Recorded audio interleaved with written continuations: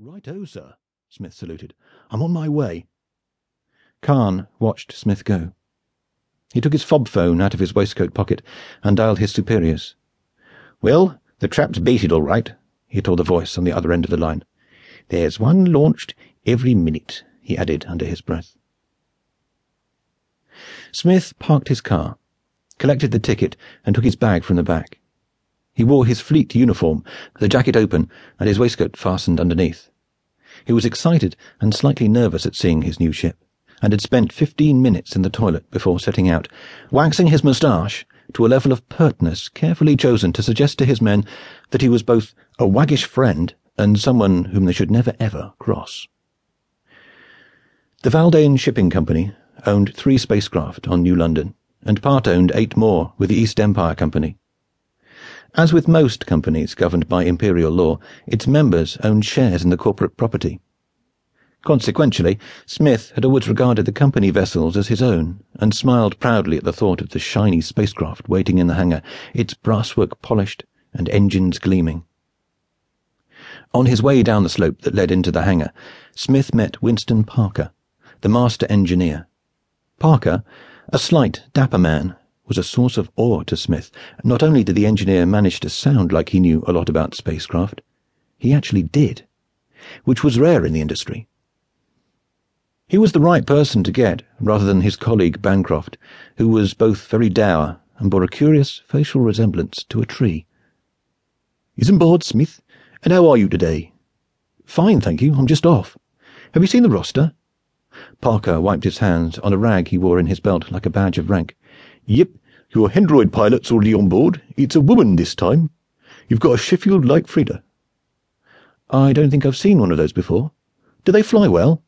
"Not too bad. Of course they can't read maps or reverse properly." "I meant the ship." "Well, they got it second hand. It's just come out of refit. New engines. Not exactly the company flagship, if you see what I mean." "I see. By the way, you haven't seen an alien round here, have you? About 6'8", with a face like a cross between a boar and an upturned crab? Probably carrying a spear and a bag full of 7 heads?" Parker shrugged. "I don't know. It gets busy here." "He's got quite an unusual laugh." "Oh, that bloke. He's down the bottom of the ramp. You know him then?" "He's my friend," Smith replied. "I'll see you later then, shall I?" "Much later, from the route you're taking. See you soon, Smith." As Smith approached the bottom of the slope, a figure hopped down from a stool where it had been crouching. It was man-shaped, roughly, but stretched taller and thinner than a human being. The creature loped towards Smith with the weight on the front of the feet and with a slow, lazy grace. "Suruk," said Smith. A low, rattling sound came from the alien as he stepped into view.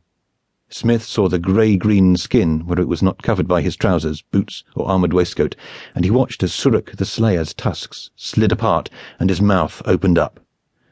"Isambard Smith." He spoke as if through porridge. Suruk straightened his fingers to show Smith his empty hands.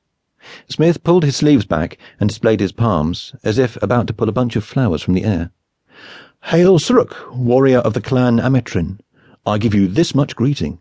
"Hail, Isambard Smith, who is called Mazuran in the speech of the Malak. I give you greeting too." There was a little pause. Smith smiled awkwardly. "So," he ventured, "it's been a while."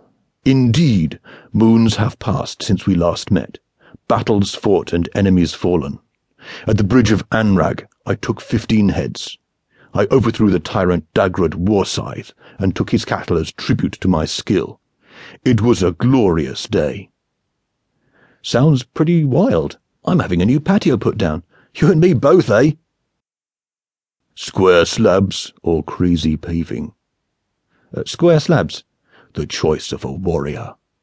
Suruk picked up his pack, from which several short-handled spears protruded, and slung it over his shoulder.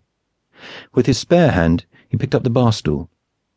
His physique meant that he was more comfortable squatting high up than sitting down. Smith had seen his friend sleep that way, like a nesting hawk. They walked through the vast shadowed hall, their voices echoing up to the concrete roof. There was something cathedral-like about the hangar, almost sepulchral. The ships were housed in massive bays that stretched off to the sides like transepts.